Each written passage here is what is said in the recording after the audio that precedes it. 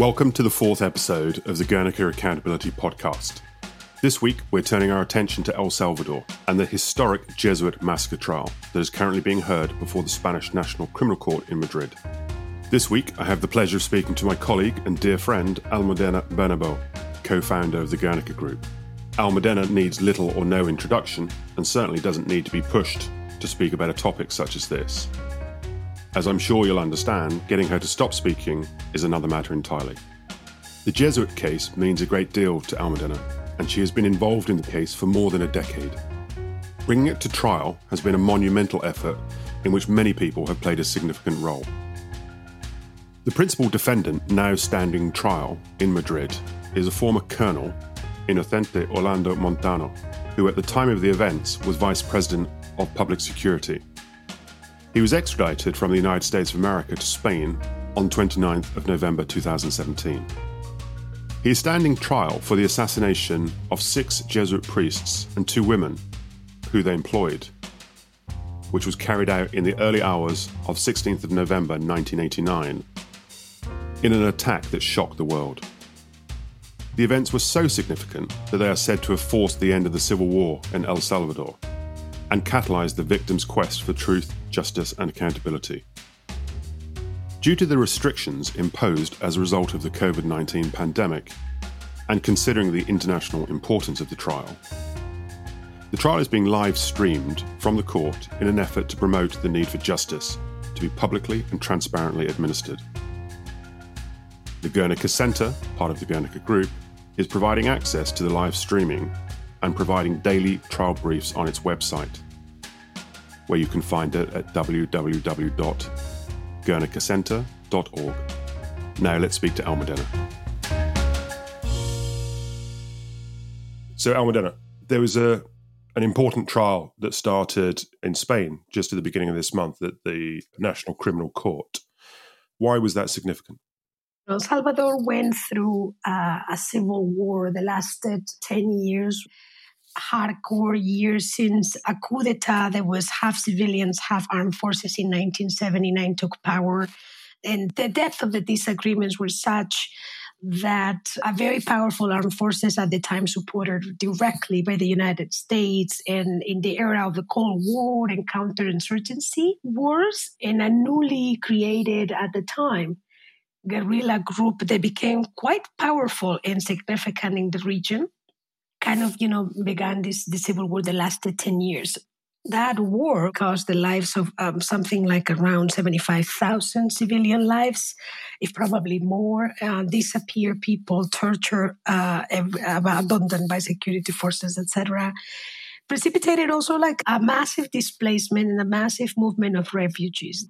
The United States, having an administration under President Reagan, they were supporting these armed forces all across Latin America, but specifically in Central America, financially and politically, making them even stronger as that decade advanced, had also a very, and this is typical of the United States, and we're seeing it today, a huge dissenting amount of politicians, scholars, academics, and activism complaining precisely about these foreign policy decisions and about these undertakings of Washington, D.C., so to speak, of the White House. And you had students, solidarity movements radicalized around the situation of the Central American refugees. We were talking about huge numbers. And humans that were coming here and having some sort of temporary status, they never got asylum granted. Because you see, asylum will mean that you will recognize that these people have been persecuted by their governments. And the United States, in this schizophrenia that is being kind of typical, in my opinion, in the last 30 years, will not grant these human beings such status. So they were in this limbo, and they were taken care by what is called the Solidarity Movement, the Santuario Movement, which actually has been revived in the last few years with Trump in an effort to show that same amount of solidarity. And it was really impressive. You've said now a couple of times large numbers of people being displaced. I mean, what kind of numbers are we talking about?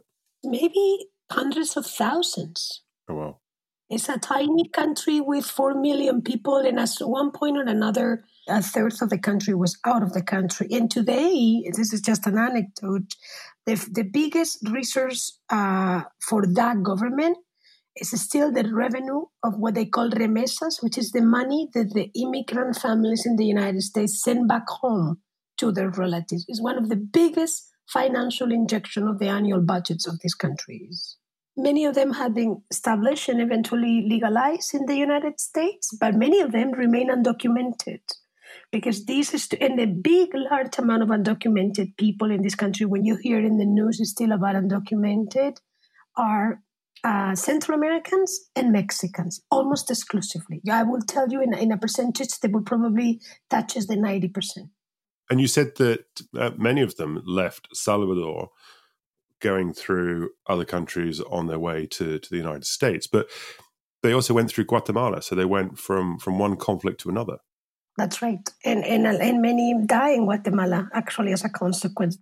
An important amount of American, perhaps educated middle classes and create this movement, as I said, the solidarity. We were talking about lawyers, activists, and the solidarity movement was helping the Central Americans from coming into the country to remaining in the country to having, we're talking about torture survivors, people that came in horrible conditions, and finding in this, particularly the church, to get a job, to get social services if available. So when I came to the United States in 1999, being from Spain, so we not only didn't have the laws, that we didn't have any structure, service, anything organized. I mean, we had enough with overcoming a dictatorship and becoming a socialist welfare state that we had absolutely no idea how to deal with humans from Sub-Saharan Africa, from Morocco, or from former Yugoslavia. So in that context, I realized there was this thing called immigration that really bought my soul and hugged my soul, as they say, and never left. And when I came to San Francisco, that was very much my first job. And 90% of my boss's clients were Salvadoran and Guatemalans. A fair amount of Nicaraguans as well, as all these countries went through similar histories with few years in between, but mostly Salvadorans. These were people facing potential deportation? Yes. And at the same time, what will happen is that finally, with a lot of civil society pressure, and I would like to acknowledge here the chair of the Guernica Center for International Justice, Caroline Patty Bloom.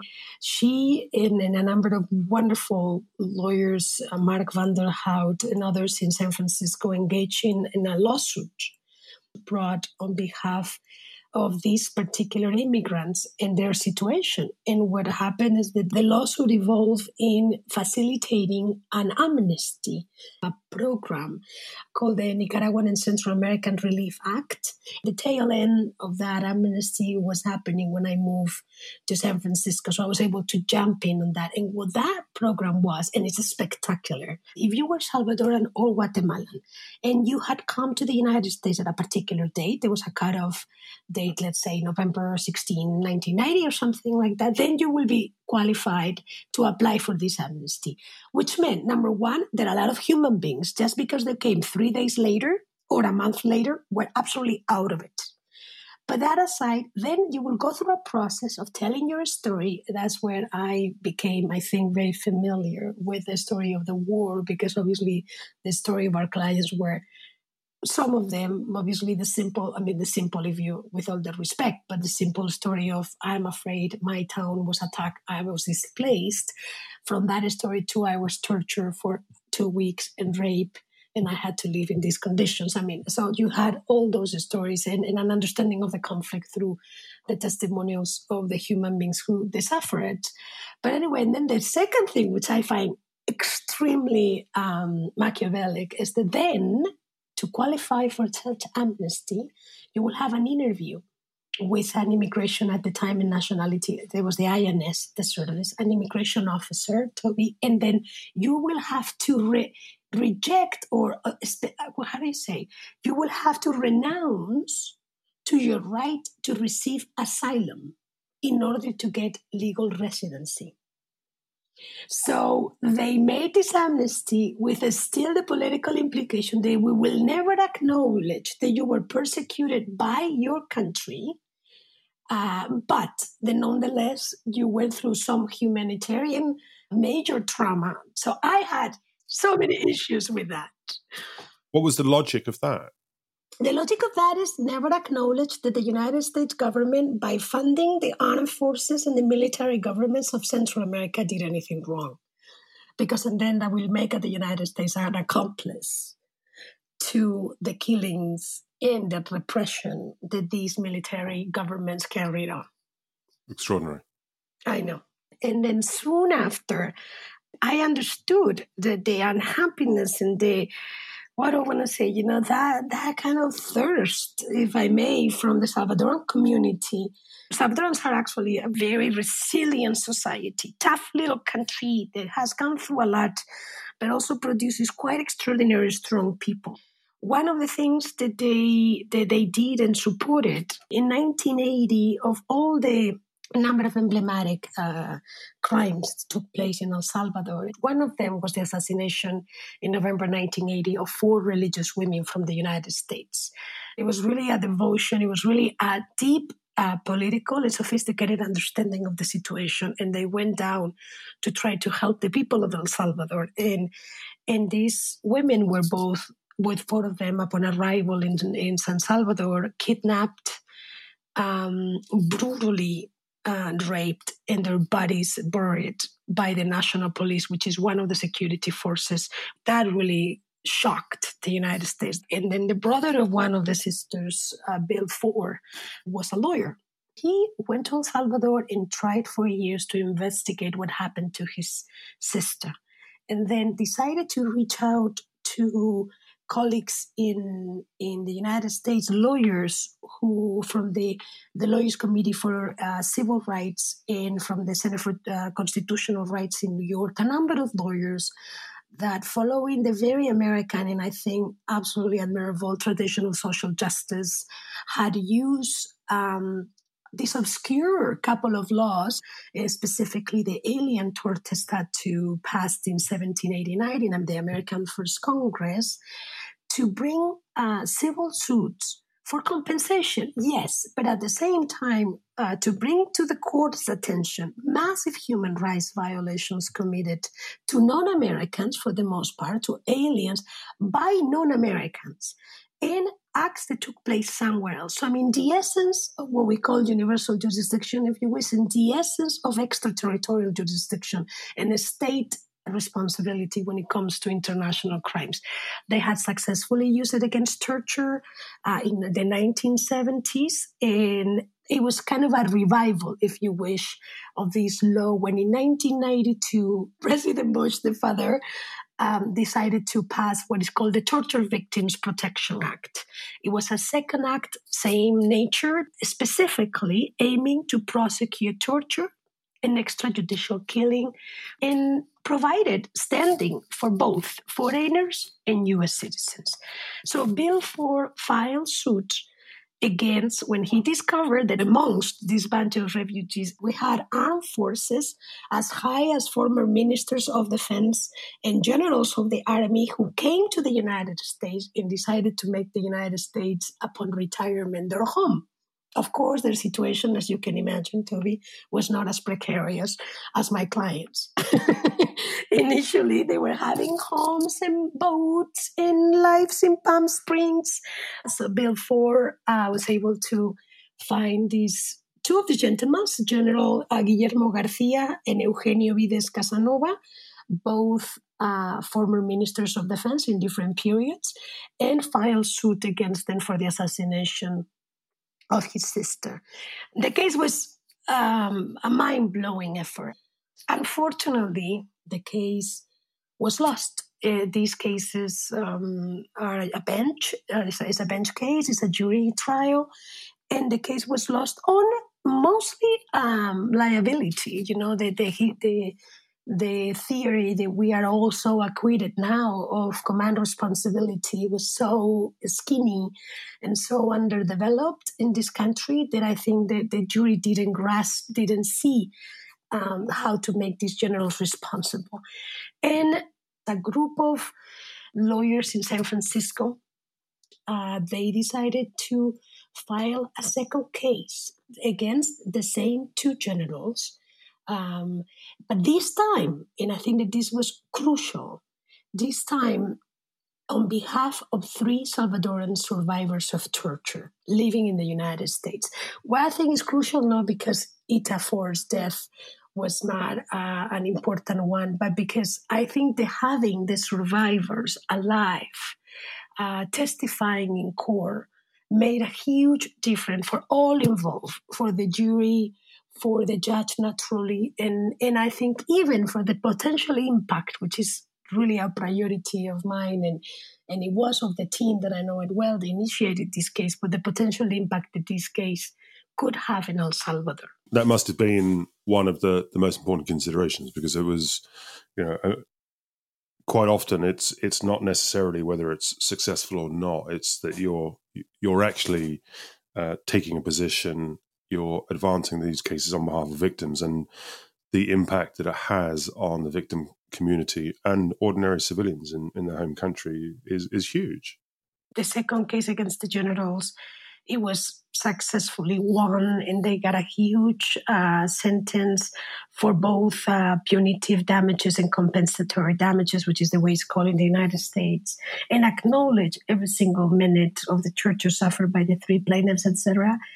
Even that case was received with a lot of skepticism in El Salvador. But a second case and a third case took place.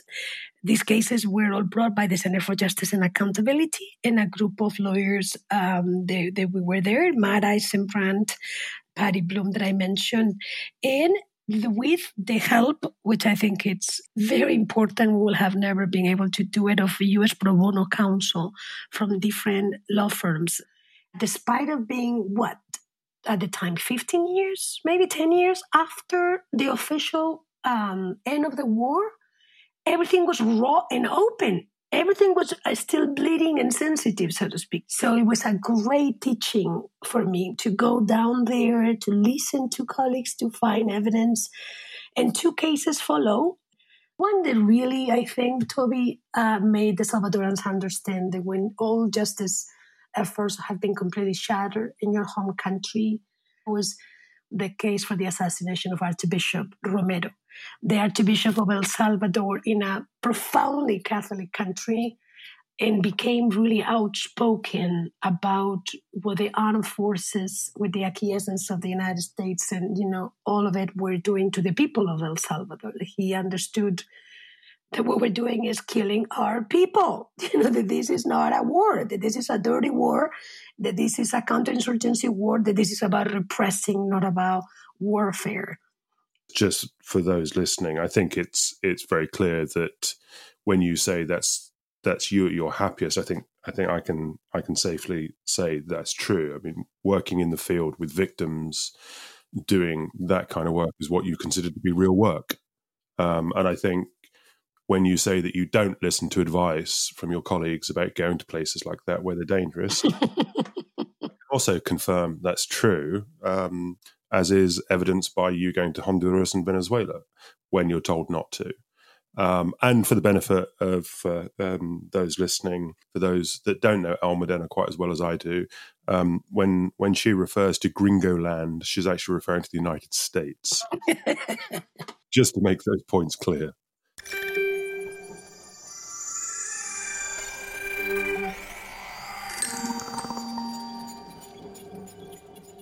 Everybody had Monsignor Romero in their hearts in El Salvador. It really became an icon and a figure that represented the most powerful meaning or the most powerful message, which is, if we can kill Monsignor Romero, we can kill you all. That was the message of the armed forces. And as such, it became a symbol of resistance, but also a symbol of unity and a common element to all Salvadorans. And I think that case really opened up hearts and trust, I will say, towards the work of these cases and the ability of these cases to tell the story of the Salvadoran people suffering and particularly the story of the impunity that was established by the same assassins that had power and were killing people, and how they have, with an amnesty law, closing a conflict of 10 years and a lot of suffering at the cost of the victims. Salvadoran victims were excluded of the process of healing and closing a 10-year conflict. So that case, as I said, was the precursor of the work that came later. There was one case that was kind of screaming to me, which is the case in 1989 of the Jesuits, 6 priests, Jesuits at the Jesuit University in San Salvador called UCA, were horribly killed.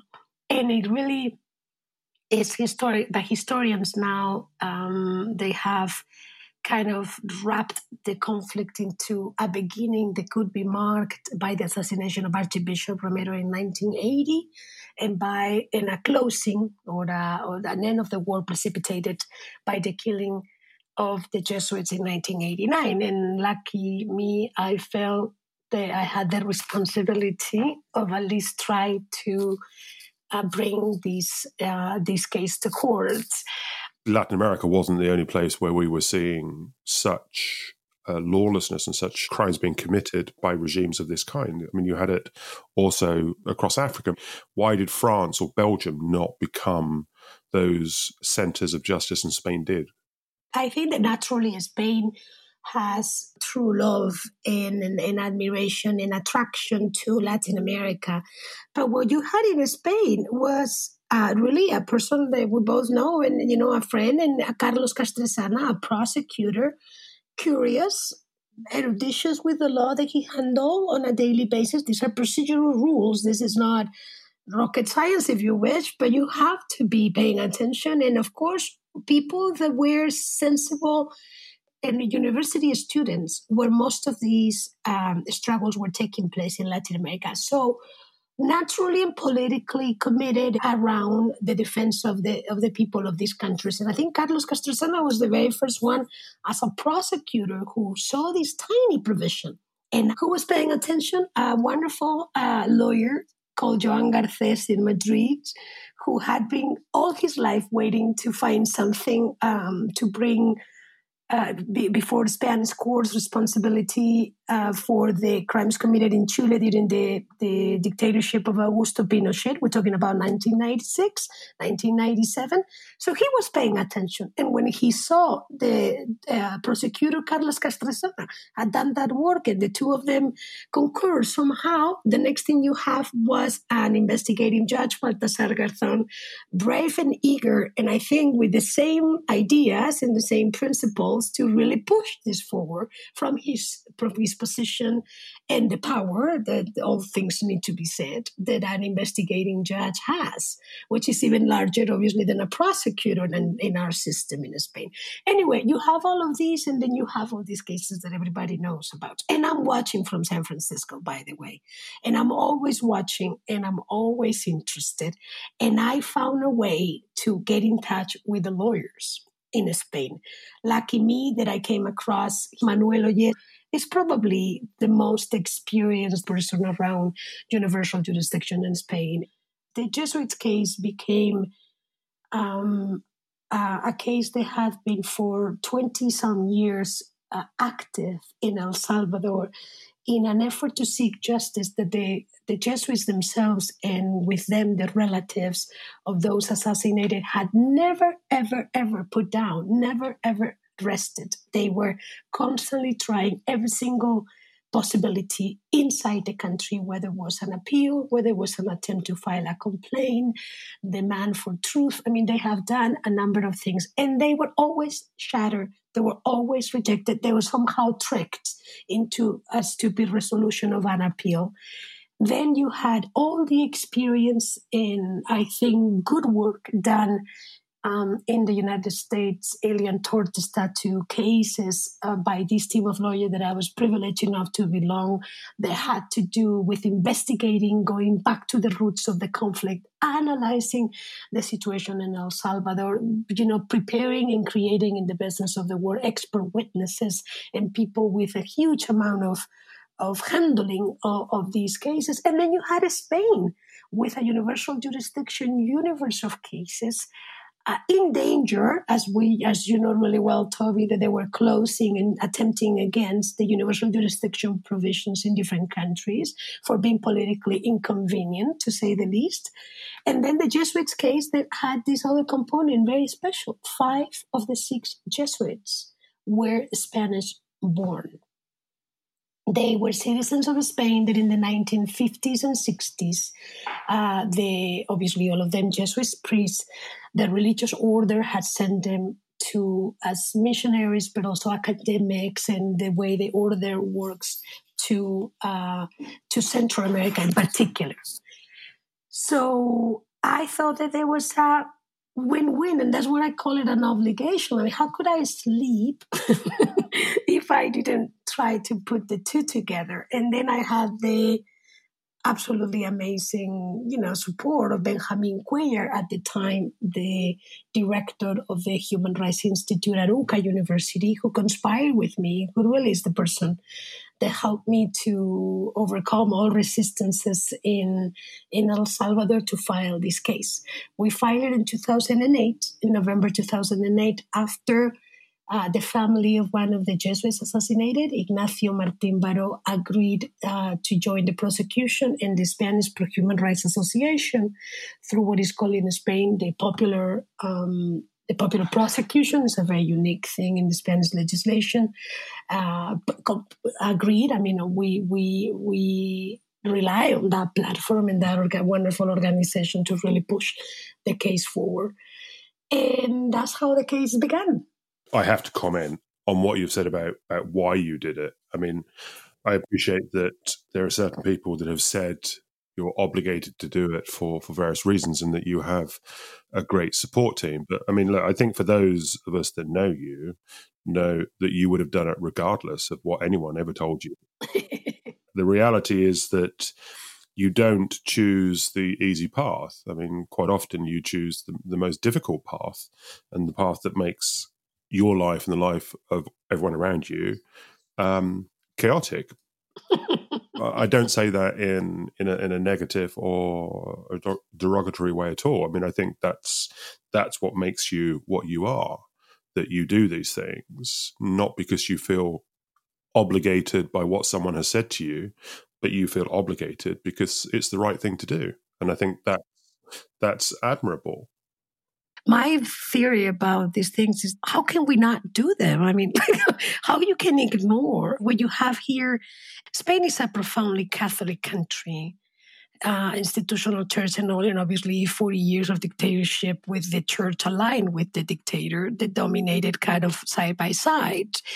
And then I know that the Jesuits, per se, as an order, even though they have very conservative factions in Spain generally, has been considered a more progressive, particularly those who went to Latin America. They have done extraordinary work with victims and real poverty and fighting inequality, etc., and things that are very much still of a problem in some of these countries. But I remember as the threat, and it has materialized, and we have evidence now, as the threat came, this universal jurisdiction for all of us, they believe is fundamental. As the threat came that they were going to first undermine it, reform it in a way that it was going to disappear. The first attempt, or the rumor, I should say, was, and you remember this because France and Belgium and other countries went through the same path, was to allow the assertion of jurisdiction only when Spanish victims, or when victims of the nationality in they had, were part of the crime or were the consequence of the crime. I thought that was despicable to begin with. I think the making pain and crime and criminality about belonging to one country or another is the opposite right there of the idea of universal jurisdiction. But okay, we have to cope with it. We have to adapt. So for me, the strength of this case was there were 5 Spaniards, but also, frankly, is that nobody in Spain, and that's maybe more a psychological, will entirely attack a case that touches the Catholic Church. And I think that was also a political calculation. I mean, it is important to bring cases. I don't think I'm a silly person that thinks that all crimes, all the times, everywhere, anywhere should be persecuted. I'm very aware of how, as much as I believe in universal jurisdiction, there are practical challenges that we practitioners need to try to overcome for prosecutors, for judges, for anybody, even those better intended. I did believe that this case was an example of how many of those challenges can be overcome. The case had it all in my calculations. Eventually, the reform in 2014 of the universal jurisdiction provision in Spain was so deplorable, so absolutely horrible, that the case almost crashed. Fortunately, procedural and the type of crime that was alleged, etc., allowed the case to survive. So going now, since we are in the case, so the case is really the result of many cases, of many years of work on behalf of the lawyers involved and the actors. One of the things, or the twist that this case had, is that the colonel who is sitting in the bench in the defendant's chair, I should say, in Spain, happened to live recently at that time, had moved to Massachusetts, to a little town outside of Boston. And he'd happened to be picking up the phone that day that I gave him a call to confirm his address. And he answered the phone. He answered the phone, and I was nervous like a wreck. And then I said, in one of those historic moments, I say, may I speak to Colonel Inocente Montano? And he answered, speaking. So I felt that was one of the most important contributions I was going to make to the legal. And then, what happened after that is that we were able, through U.S. authorities within itself, is a challenge in the sense that you cannot tell a Homeland Security officer or a Department of Justice attorney what to do. They will do whatever they consider they will do. But they were, I think, extraordinarily efficient. And this is what I mean about the little miracles. This guy happened to be outside of El Salvador. What are the chances? In the United States, I mean, he wasn't hiding, was he? I mean, he wasn't living under an assumed name. Exactly. Not only that, he had actually, which made things a little easier, he had lied under his real identity. He had, however, misrepresented his military past on an application to gain what is called a temporary status. It's like one of these programs that the U.S. federal government still has for still kind of a sequel of what I was talking initially about these communities that are undocumented. These TPS is called, the temporary protected status. Is not a solution to your problems, meaning you cannot travel and you don't have a permanent immigration status in the country, but at least you are not deportable and you can legally work. 2 very important things when you're thinking about everyday life for many human beings in this country, and many who do not have that yet, if I may point that and make that very clear, which is something that we all suffer. But anyway, he misrepresented his military past 7 times, I'm going to say, or a number of times, lying about he was being ever a member of the armed forces. Isn't that extraordinary? And that's where the basis for the immigration fraud case brought by the U.S. authorities. That was the basis for them to initially go after him, very much in the same way like they did a number of Bosnian and Serbs that were in the United States. When I was in Bosnia working with the prosecutor's office, we had worked with a couple of individuals involved with the US. And that's how they initially got people, through lying on their immigration, that they'd never been part of the armed forces. And that's what happens. So he was prosecuted first for immigration fraud, and then the extradition came after that. Is that right?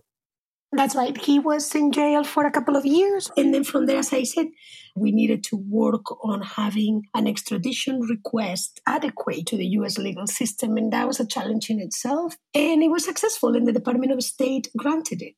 Then it becomes a completely jurisdictional process. There's a political decision that is followed by a whole contested adversarial trial on the extradition itself. So the Coronel Montano had the opportunity, and he did, represented by counsel, to contest and fight the extradition. And that also made even more significant the decision of Judge Swank when she ruled in favor of the extradition, that it was evidence presented, expert witness testimony, opportunities for direct and cross-examination, and a full defense. And even though she found that he will be responsible as a commander for these terrorist assassinations. Did that surprise you, that it was almost like a trial of the issues in the extradition process?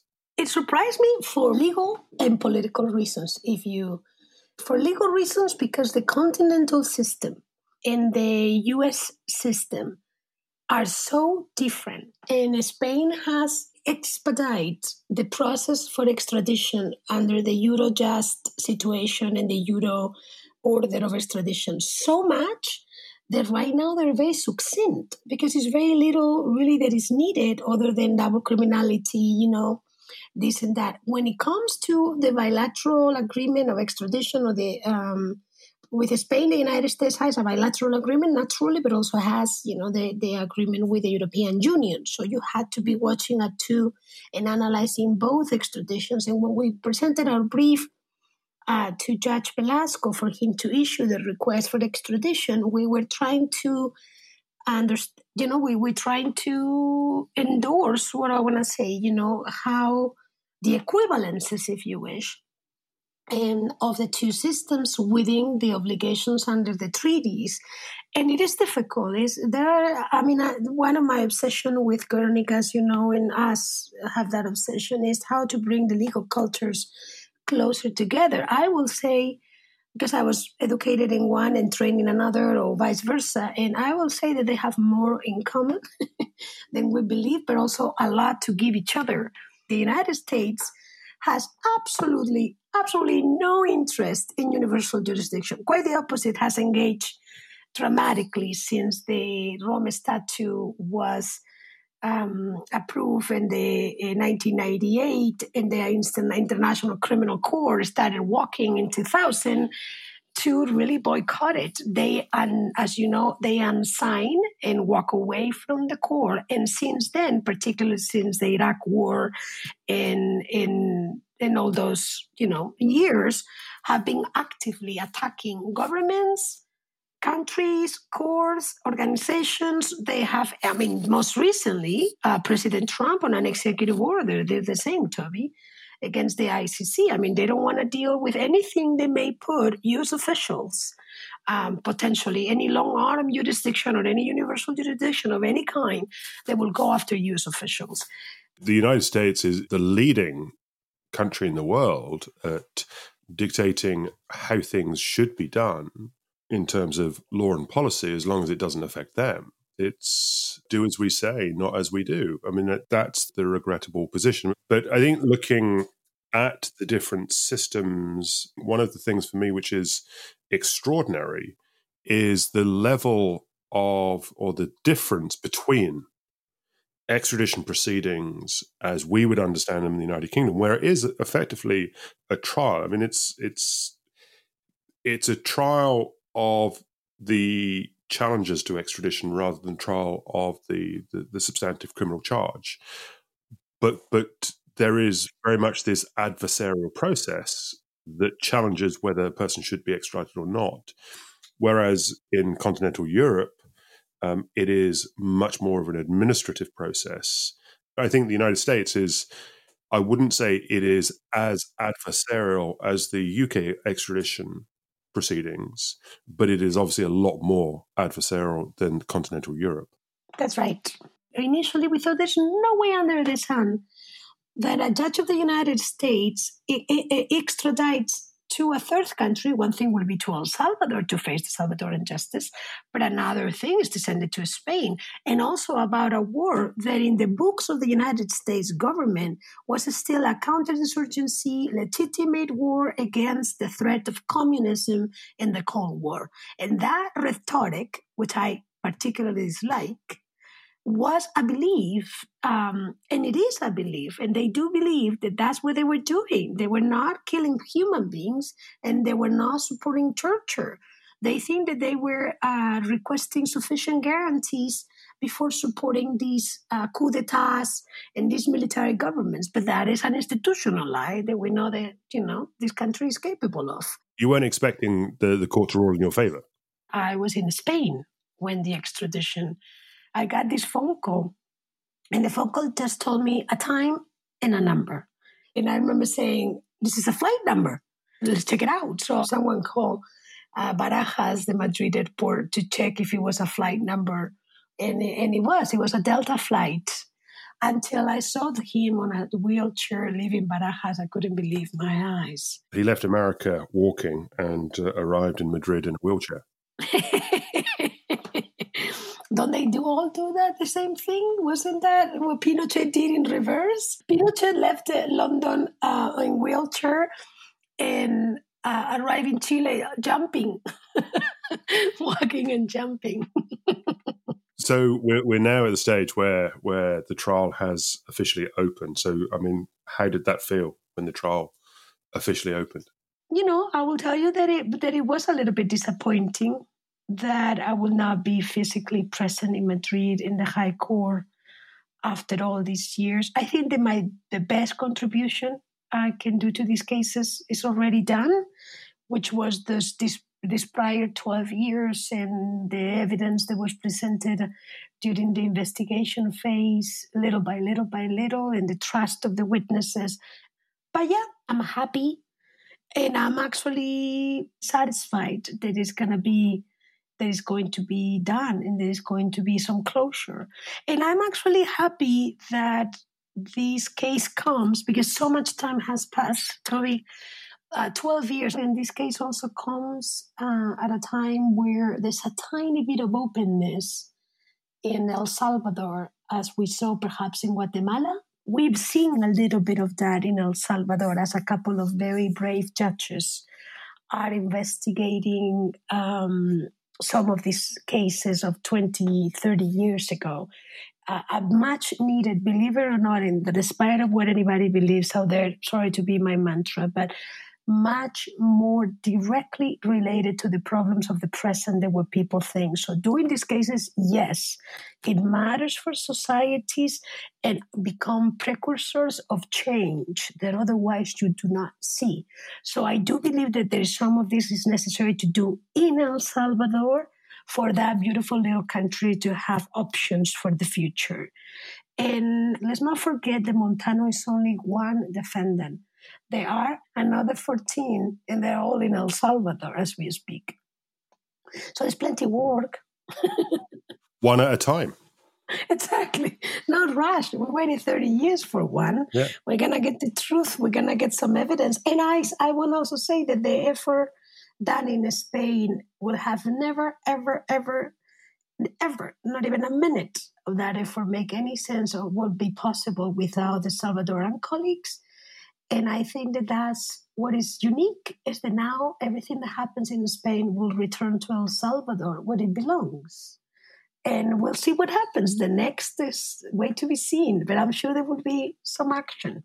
We'll come back and we'll talk about this again in a later podcast when the trial's over, because I think it's going to be significant as to what happens, regardless of what the verdict is.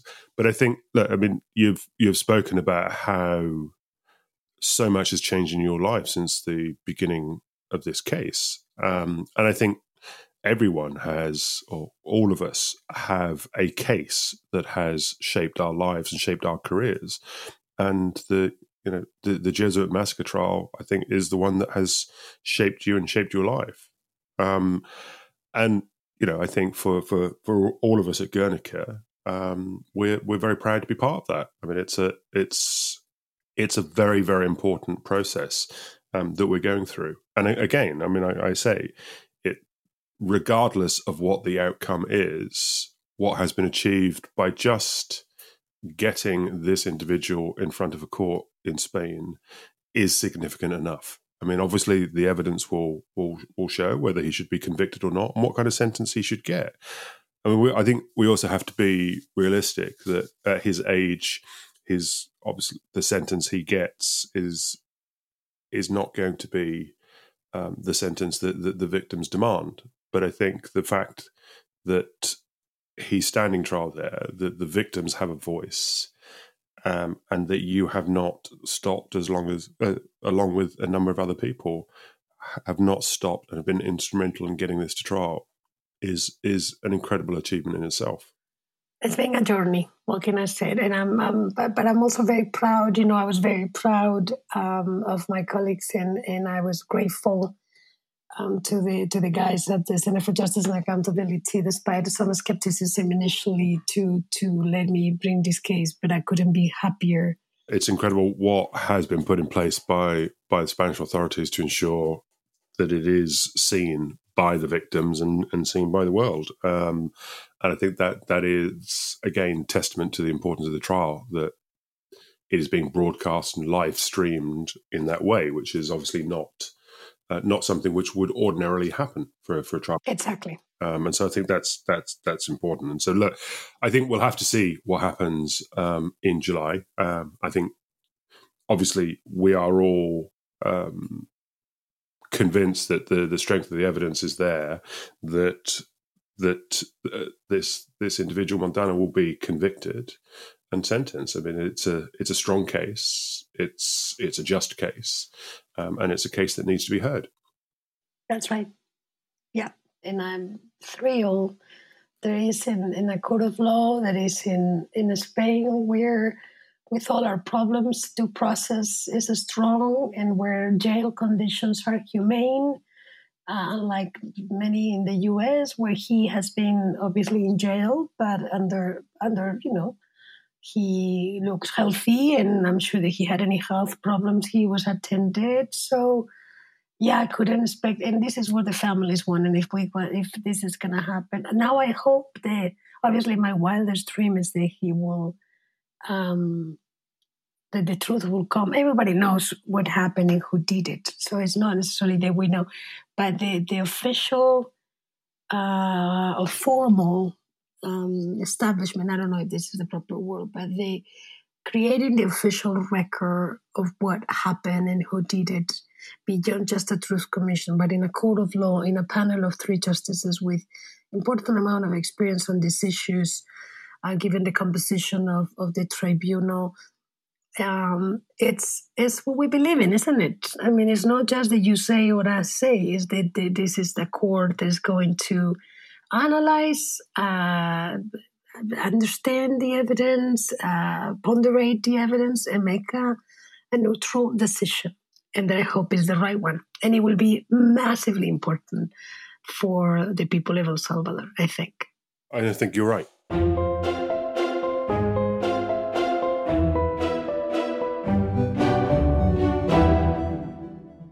Thank you. That was Almudena Bernabel talking about the Jesuit Massacre trial. The Guernica Accountability Podcast is about accountability in different parts of the world and what it means to each of us. This is a subject that we at Guernica are very passionate about. We hope that you can walk away from this with a better understanding of the Jesuit Massacre trial and the importance that it is playing for the pursuit of truth, justice, and accountability. If you enjoy these podcasts, as we hope you do, please do follow the series on our website and feel free to post on social media with any comments you may have. You can find our website at www.guernica37.com, where you can find more details about what we do and find all of the podcasts in our series. You can also find us on Twitter at GuernicaLaw37, on Instagram, Facebook, and LinkedIn. We hope to bring you interesting accounts from all around the world. Next week, we'll be bringing a different approach to accountability. Thank you for listening. This is the Guernica Accountability Podcast. Until next time, thank you and goodbye.